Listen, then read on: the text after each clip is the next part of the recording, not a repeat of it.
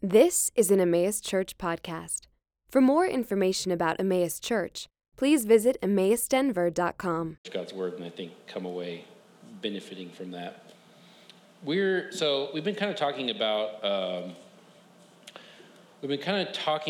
what it means to be near and enjoy God's presence, and I think there is times when most of us would probably say, man, I had like a deep sense of the glory and the majesty and the goodness of God.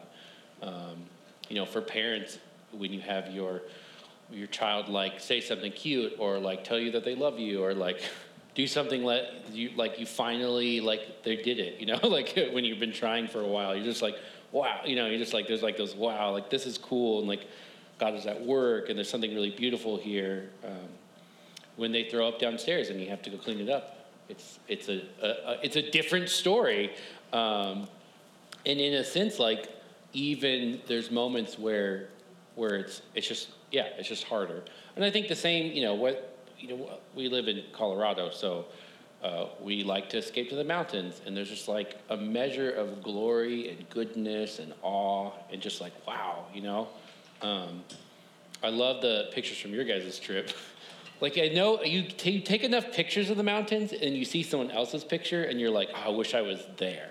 Because like the picture tells me it's like not that cool in the picture, but like if you were there, like the feeling of that is like so much more awesome, But then, at the same time, you can be at work on a Thursday, looking forward to the weekend, and things are chaos and things are miserable, and it's difficult for us. And I think rightfully, I'm not trying to minimize this. There are just times when we're struggling or when we're suffering, where it's hard for us to really believe that we can have a true and a good and a felt sense of God genuinely being at work in our life. And I think and we're going to look at the passage, but the way I've sort of thought about it is like, if we have this beautiful life where we can be near and enjoy who God is, like how do we deal with that when we're wrestling with like humiliation? Because I think that's just like a hard, being humiliated is just like a really hard place to be.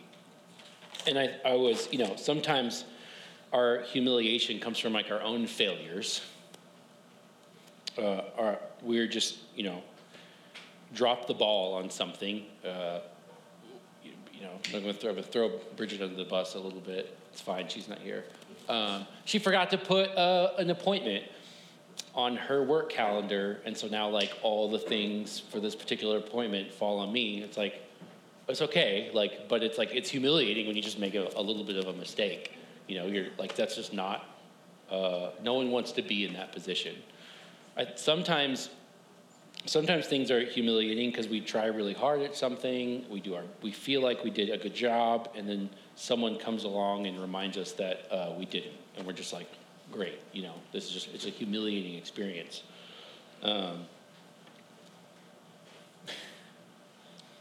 We good? Yeah, okay. Okay. Yeah, it sounds good.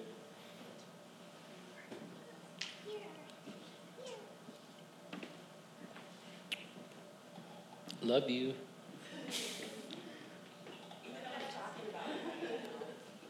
Yeah, I would. Well, that actually may cancel that appointment tomorrow. Right, exactly. Sometimes I feel like there's a humiliation that comes from just being rejected by other people. Whether that's like, man,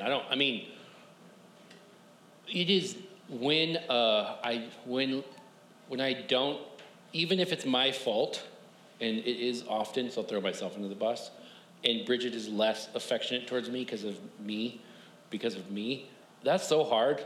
Like, that's the person that's like humiliating for me. I'm just like, like when it's someone that we love and care about, or a good friend, or even like a parent. Our parents are good enough to like not do that to us as often, but they do. Like people rejecting us is like humiliating. And sometimes there's like a sense in which we like understand where they're coming from and we kind of beat ourselves up. Sometimes we're coming from the best place and there's like a rejection and a humiliation. And that's even worse. We just feel like, ugh, there's like, what in the world is going on there? I think, I've been wrestling with my own, I'm limited, like right now I'd love to be helping my wife out. And like, but I'm limited. Like my limitations in some ways are humiliating because I'm like, I want to put my hands, I want to like help. I want to like be involved. And I'm just like, I can't all the time. Like, or you're only one person, you can only do so much. And so I think when I'm bringing all this up because I'm trying to make a contrast between like these moments of like the majesty and awesome glory of God where we're just like, yes, more of that, even just like singing this morning, love the choices that been made and just being able to like ask the Spirit to be present and to enjoy him and to think about Jesus' love for us and how it's deep and he cares. There's like these moments where we're just like, I'm so thankful and near and close to God. And then on the flip side, there's these like humiliating, just like, what in the world kinds of places that we're in. And it's like, how do we deal with the humiliating, suffering, low points? And what does that look like then when it comes to like being near God when we're in that space? And that's kind of what I want to talk about this morning. And you're probably wondering, what in the world does this have to do with the few verses? But I promise I'll get to that. But where I want to kind of just say, when a teacher, people are teaching you, you say what you're going to say, you repeat what you're going to say, then you say what you're going to say again. What I'm going to kind of come back to at the end, and I'm going to say right now, is we're never going to have the peace and joy of God if we don't believe he's good and loving in our humiliation. We're never going to have the peace and joy of God if we don't genuinely believe that he's good and loving in our humiliation. And even from like a theological perspective, like we talk about God as unchanging, eternal, and he's working all things after the counsel of his will for those who love him. He's ordering our lives for a good purpose. But I think we need to really consider and like come to terms with the reality that in our most humiliating moments, God is being really good and really loving towards you even then. Like we have to believe that. And where I feel like this is illustrated is in the story, the little snippet that we read, because Jesus begins his public ministry with great humiliation, with a public humiliation. And you might say, Aaron, the sky was ripped open. That sounds like a big high five, But let's go back a few verses. Chapter 1, verse 3, and I'm not going to relive all of that. It says, the voice of the one crying in the wilderness, prepare the way of Yahweh, make his path straight. He's announcing this like wonderful reality that God is about to show up. This is the beginning of the gospel of Jesus, the Messiah, the Son of God. So he's like, even in the first couple of verses, there's this like really high, lofty language. And then John appears, and we talked about this last time. He says, someone is coming who is mightier than I, the strap of whose sandals I'm not worthy to stoop down and untie. So we have like a buildup of like the greatness and the glory and the majesty and the like weightiness of the one who we're preparing to show up on the scene. And then we get verse 9. In those days, Jesus came from Nazareth of Galilee, which it's interesting in Luke, like twice, they're like Nazareth of Galilee is like ew. You know, like it says, does anything good come from there? And it makes me think of like when I lived in Omaha. What's the meme with Simba where he's like, everything the light touches, you know? And then it's like the darkness is like, don't go over. I don't remember the line. But the meme in Omaha was like, that's Council Bluffs. Nothing good comes from Council Bluffs. You know, so we call it Council Tucky. And then everyone in Council Bluffs said the same thing about Omaha. And it was, you know, as people moving from Denver to there were like, how is it different? It's like literally the same city, you know? But there's a river running in between, so everyone's pointing at the other people as being totally different. But that's kind of the reputation that Jesus had. So right away, Mark is hinting at this reality that Jesus is coming from like the worst, like not a good place. And he was baptized by John in the Jordan. That's the first line that Mark gives us of Jesus. He was baptized by John in the Jordan.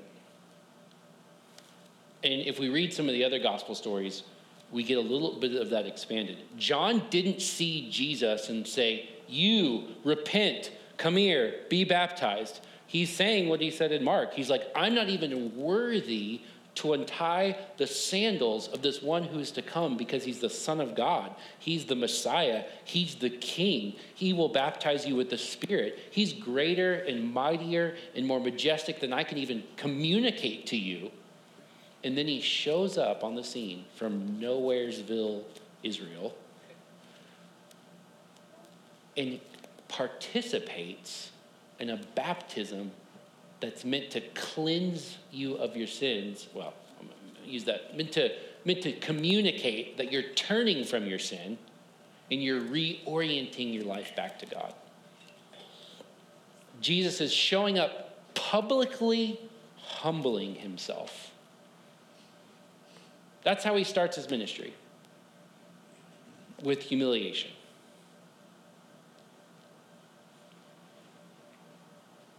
And he doesn't even like, you know, Matthew gives us a little bit more. And the reason he gives to John is like sticking to his guns and saying, whoa. Me baptize you? Like, it's almost like in the same way Peter rebukes Jesus for talking about dying. And he's like, hey, he rebukes, and then Jesus says, get behind me, Satan, and says, you're concerned about the things of the world. Jesus shows up to John, and John's like, whoa. Like, no, thank you.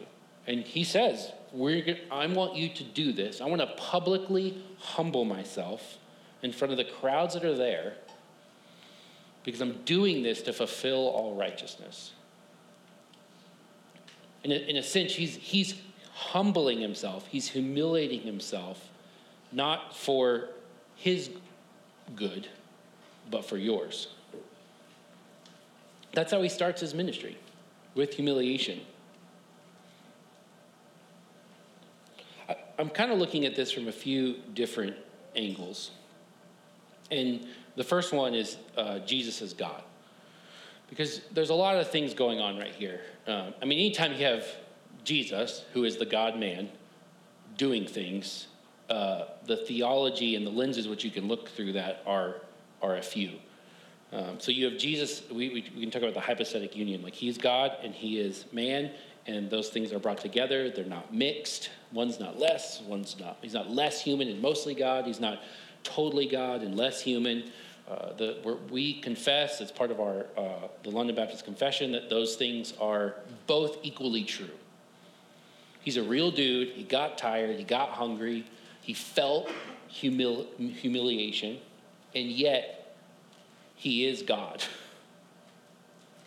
So if we think about this reality of Jesus as God, he's communicating to us in the very first act of his ministry the character of the one that we worship. Like, if you want to know what your heavenly Father is like, if you want to have things to hold on to that say, this is God and this is how he is, Jesus is the one most clearly communicating that to you. He's showing you, I love what Ben was saying earlier when we were reflecting on the call to worship, God is bigger than we can imagine, right? He has orchestrated believers from all over the globe. Today, this morning, and for the next 24 hours back and forth as the days shift around the world, to worship him.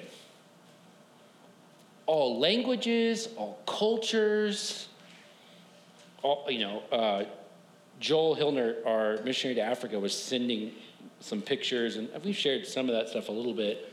But it's like a whole nother world over there in the way that they worship and gather, in the way that they sing.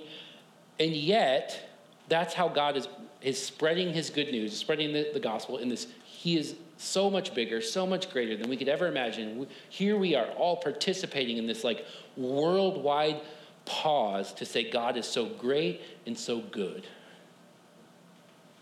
And the first thing he does when he shows up and begins his ministry in Mark is humiliate himself for you. That's the kind of God that we worship.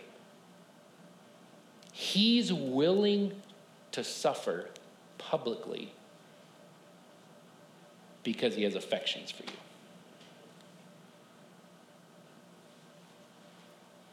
We know John 3:16, but I thought it was interesting.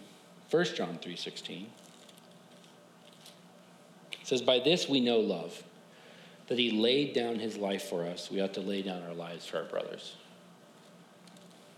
This is how we know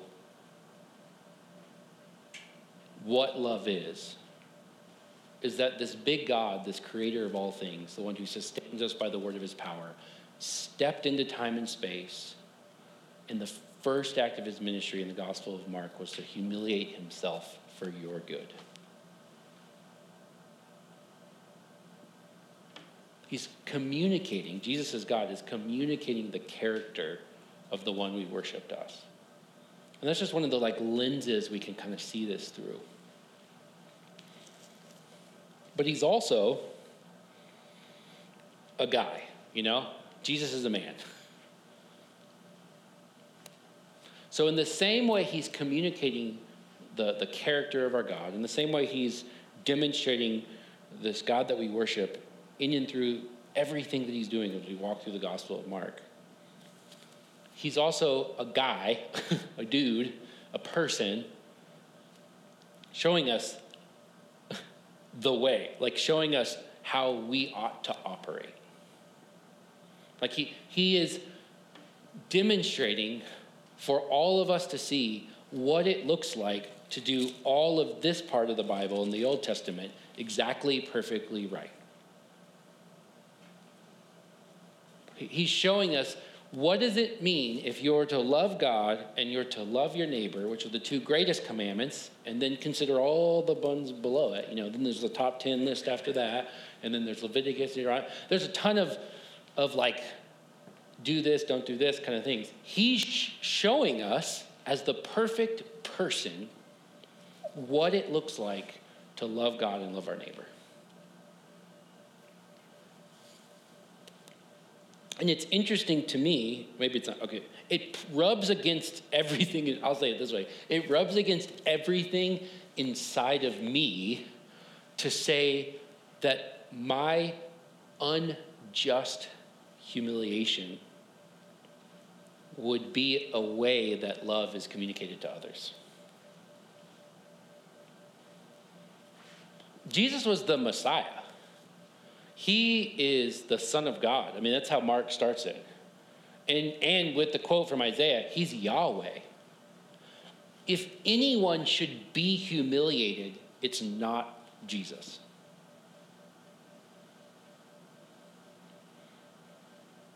So it's uncomfortable. I don't know what else to put that. It's really uncomfortable for me to just look at what Jesus is doing in this passage and think to myself that my suffering, my humiliation, unjustly especially, my sharing in that reality that is lowering myself for the good of other people around me is actually a very clear way to communicate love to other people.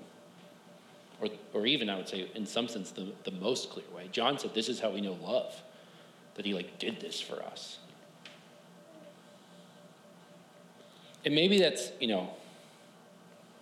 I think it's I'll back up a little bit. I'll say the question a different way.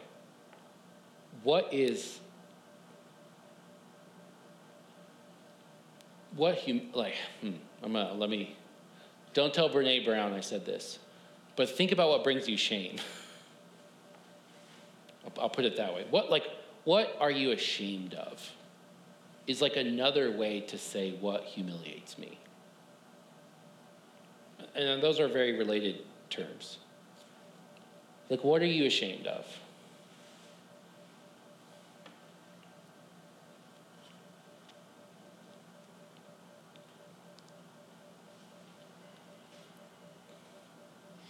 And as God brought that situation, is the good and loving God brought that situation into your life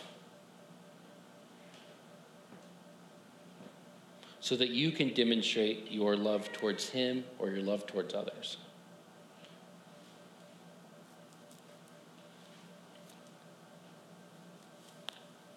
And I think we're not perfect like Jesus, right? So when I think about what I'm ashamed of, I think about where I fall short, where I drop the ball, where I am embarrassed because I'm not, there are times where other people were working to humiliate me in ways that I think are inappropriate, but that's an opportunity for me to move towards that person and really demonstrate the love and the character of the God that we worship.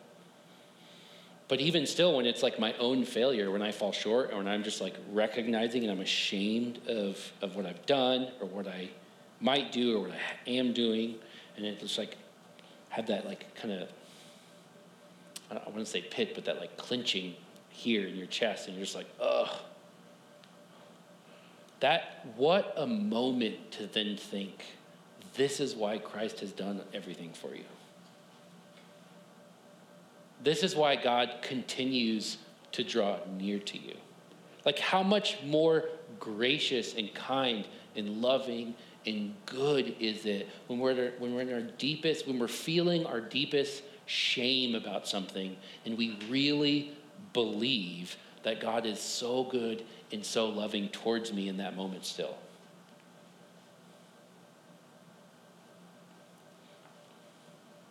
He doesn't love you any less when you're ashamed of what you've done or what you will do or what you did than when you were on your best reading your Bible streak or whatever you want to feel good about.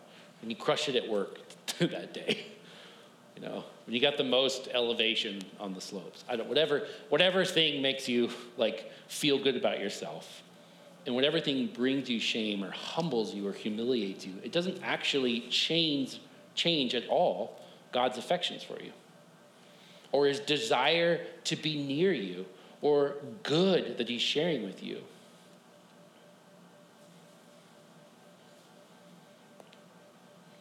First Peter talks about this a little bit.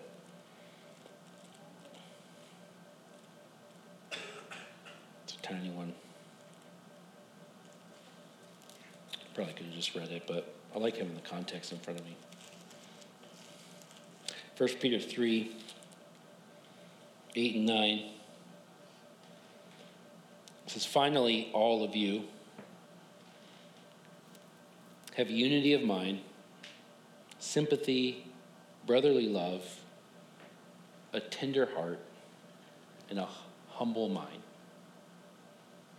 Humble sounds so good. Anytime I read humble, I like to just transpose in humiliated mind.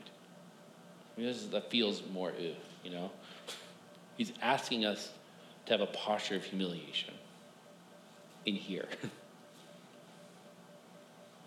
It says, do not repay evil for evil or reviling for reviling, but on the contrary, bless.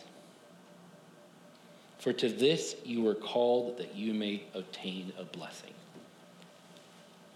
That you may obtain a blessing. You are called to step into humiliation, to recognize my failures and my humiliation, so that you would obtain a blessing. And I think this is where we get to see, we see Jesus as God communicating his character. We saw Jesus as a man kind of showing us the way and like what it looks like to actually love our neighbor and love others. But we get to see Jesus as a man enjoying God. We get to see Jesus as a person, as a normal person, actually enjoying God. Here he is, humbling himself publicly, starting his ministry this way. And God blesses him in the story and demonstrates his love and his kindness and his grace towards Jesus, the man who knows what it feels like to be humiliated, as he was baptized by John. I love the way Mark, we get this immediately word in Mark all the time, and it's kind of neat to kind of notice where it was. So here's Jesus. He humiliated himself. And verse 10 says, and when he came up out of the water, immediately he saw the heavens being ripped open, the Spirit descending on him like a dove, and a voice came from heaven, you are my beloved Son, with you I'm well pleased. How do you think that made Jesus feel? After humbling himself for us. And now, God literally tears open the heavens and says, you're my son, and I'm super pleased with you. You're the best. This is Jesus as a man receiving the blessing that Peter was talking about. It is, Mark brings up this word about the tearing open of the heavens in two places, in the beginning and the end of Mark. Mark chapter 15. I don't think this is a coincidence. You can always when people are, anytime you read a commentator, you get a lot of things well, the original audience probably thought this, or which is a good historical question, what was going on in history. Another question is Mark's intention, what was Mark's intention to communicate? And you can look at the context and see as he's telling the story, trying to decipher what is Mark actually trying to communicate to us. And that's a good question. But what the original audience thought, or what Mark thought in his head, we can only get so far in that, But I think as believers, as Christians who believe that this is God speaking to you, God's word right here. There's one author of all of these books, and he's saying something to you. I think anything that's consistent with the rest of Scripture, we can say God, in his infinite wisdom, intended for us to receive and grow and learn and understand who he is. So here is God communicating to us this idea of things being torn open. It only comes up twice in Mark. We get the same, here I'll just read. Starting in verse 33 of chapter 15. And when the 6th hour had come, there was darkness over the whole land until the 9th hour. This is Jesus being crucified. At the 9th hour, Jesus cried with a loud voice, Eli, Eli, lema sabachthani, which means, my God, why have you forsaken me? What the ultimate, this is what 1 John is talking about. This is how we know love. This is God, this is Jesus humiliating himself, receiving the punishment from God that we deserve for you, willingly doing that for you. Think about that, that's God. He's sharing, this is how we know the character of God. The God you worship, the Heavenly Father, the the one we sing to, the one we pray to, is willing to humiliate himself and take punishment before pouring it out on you. That's his character. He's communicating that to us. Some of the bystanders hearing said, "Behold, he's calling Elijah." And some ran and filled a sponge with sour wine, put it on a reed, and gave it to him to drink, saying, "Wait, let us see whether Elijah will come to take him down." And Jesus uttered a loud cry and breathed his last. And here's our word: the curtain of the temple was torn in two from top to bottom. It's the only other place in Mark where we get this idea of the tearing. So the heavens, Jesus humbles himself, and we get to see Jesus as a man enjoying God, and the heavens tear open, and God looks at Jesus and publicly says, like, I love you, I'm pleased with you, you're my son. God is, like the Spirit descends in a form that's visible, and God is very present with Jesus. And here's Jesus. Now we have another time where Jesus is humbling himself, and he cries out. And what's torn is the space between God's presence in the temple and the rest of the world. So now Jesus is offering himself for us. The temple curtain is torn. And so now you and I can step into the presence of God and enjoy him as we also humble ourselves. And not perfectly, right? Like, we suck at that sometimes, but because that thing has been torn, because of his perfect humiliation and because of his perfect love, you and I now have access all the time to the glory and the majesty and the blessing that is the presence of God. Nothing can keep us from that.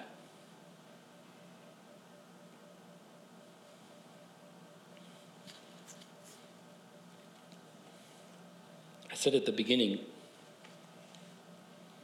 that we'll never have the peace and joy of God if we don't believe he is good and loving in our humiliation. We will never have the peace and joy of the presence of God if we really don't believe he's good and loving in our humiliation. Jesus said, my God, why have you forsaken me?" And people have kind of pounced on that and said, look, there's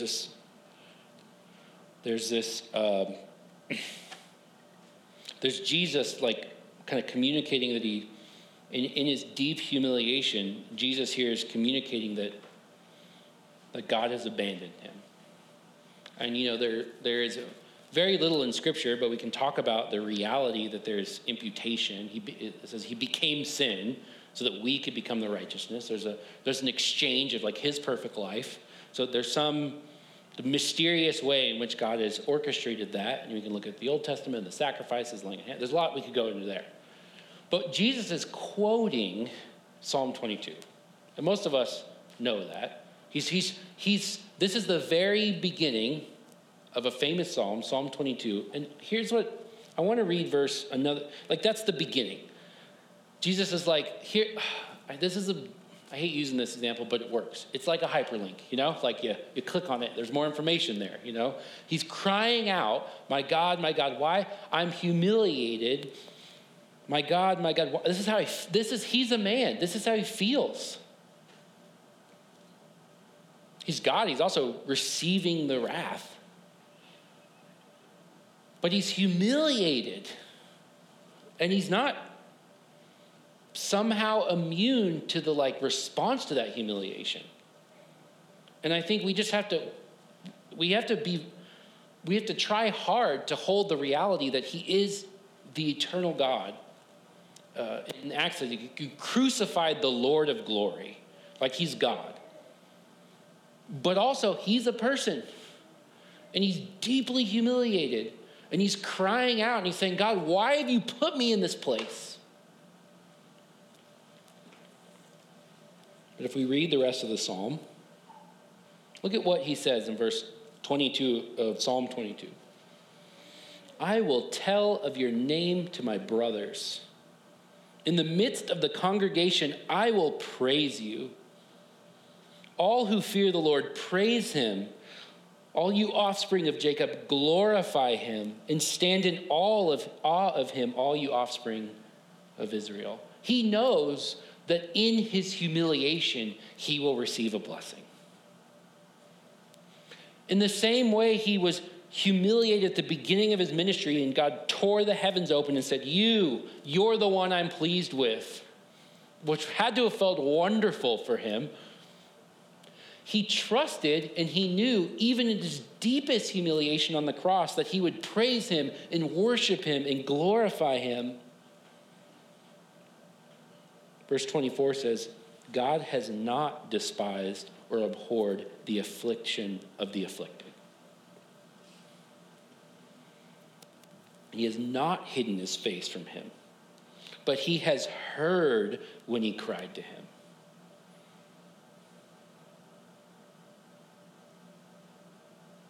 From you comes my praise in the great congregation.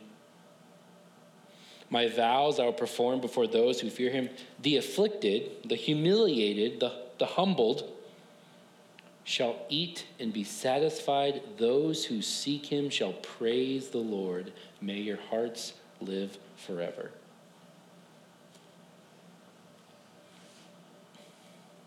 Here is a picture, a moment at the beginning of his ministry in his baptism, his humiliation. At the end of his ministry, it is the highest form of his humiliation, taking the wrath of God. But here is a man communicating to us that it's in our darkest places, it's in our humiliation. Here's a man communicating to us that that's when we can actually enjoy the presence and goodness and glory of God. He knows that. Jesus believes that we're never going to have the peace and joy of God if we don't realize that God is still loving and good in our most humiliating states. Jesus believes that and is communicating to that in his baptism and on the cross.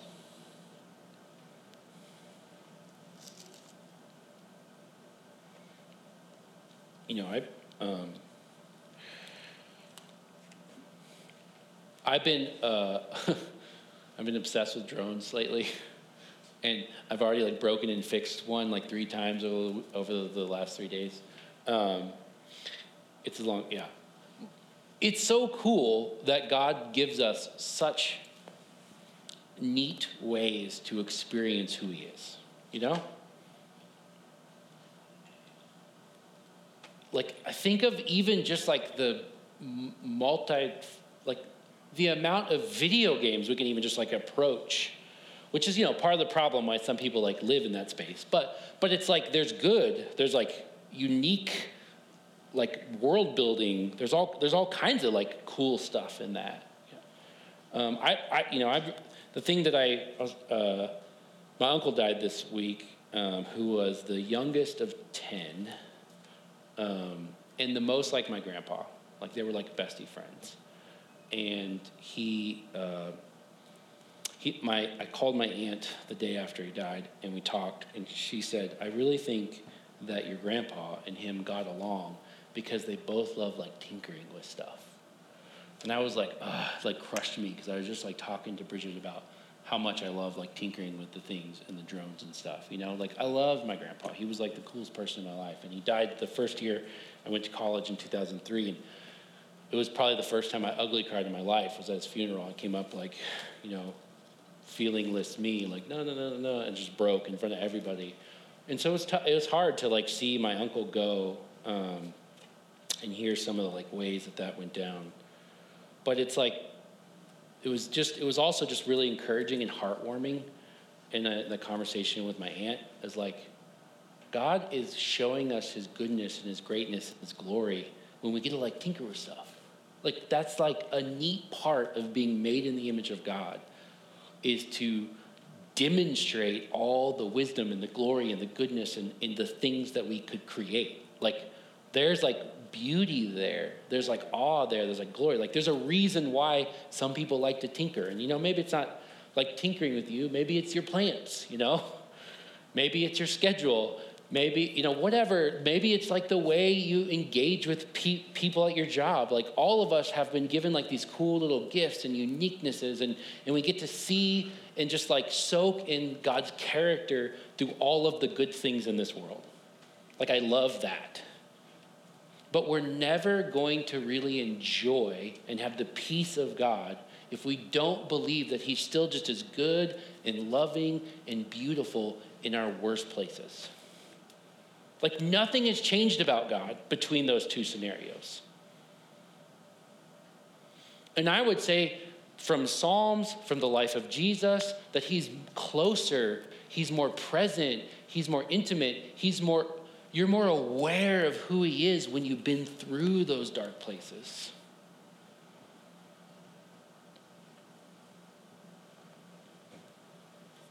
Sometimes those are things that are forced upon us.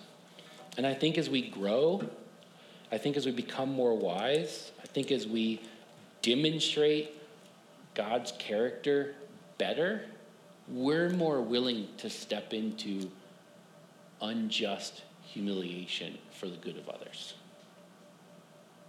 Like we're more willing to do that because we look more like God. And like Jesus, we know, because we felt it, that we can enjoy the beauty and the presence and the glory of God even when we do that. Even when we do that. Like there isn't a circumstance that you can't be near God in. I think we just have to believe that, I guess, because it's hard. Let's pray and ask for his help.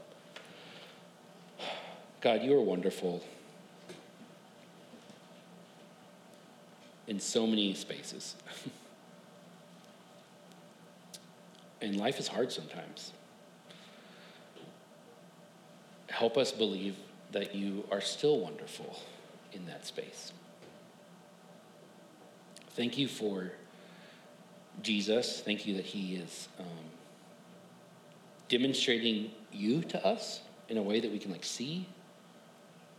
Help us realize that's you. Like we're praying to our Father. We're dwelled by the Spirit. We worship the Son. It's all our triune God. Lord, help us just believe too that when we see Jesus' life, you're not calling us to die for the sins of others, but you are calling us to die to ourselves so that we could love and draw others into your glorious character.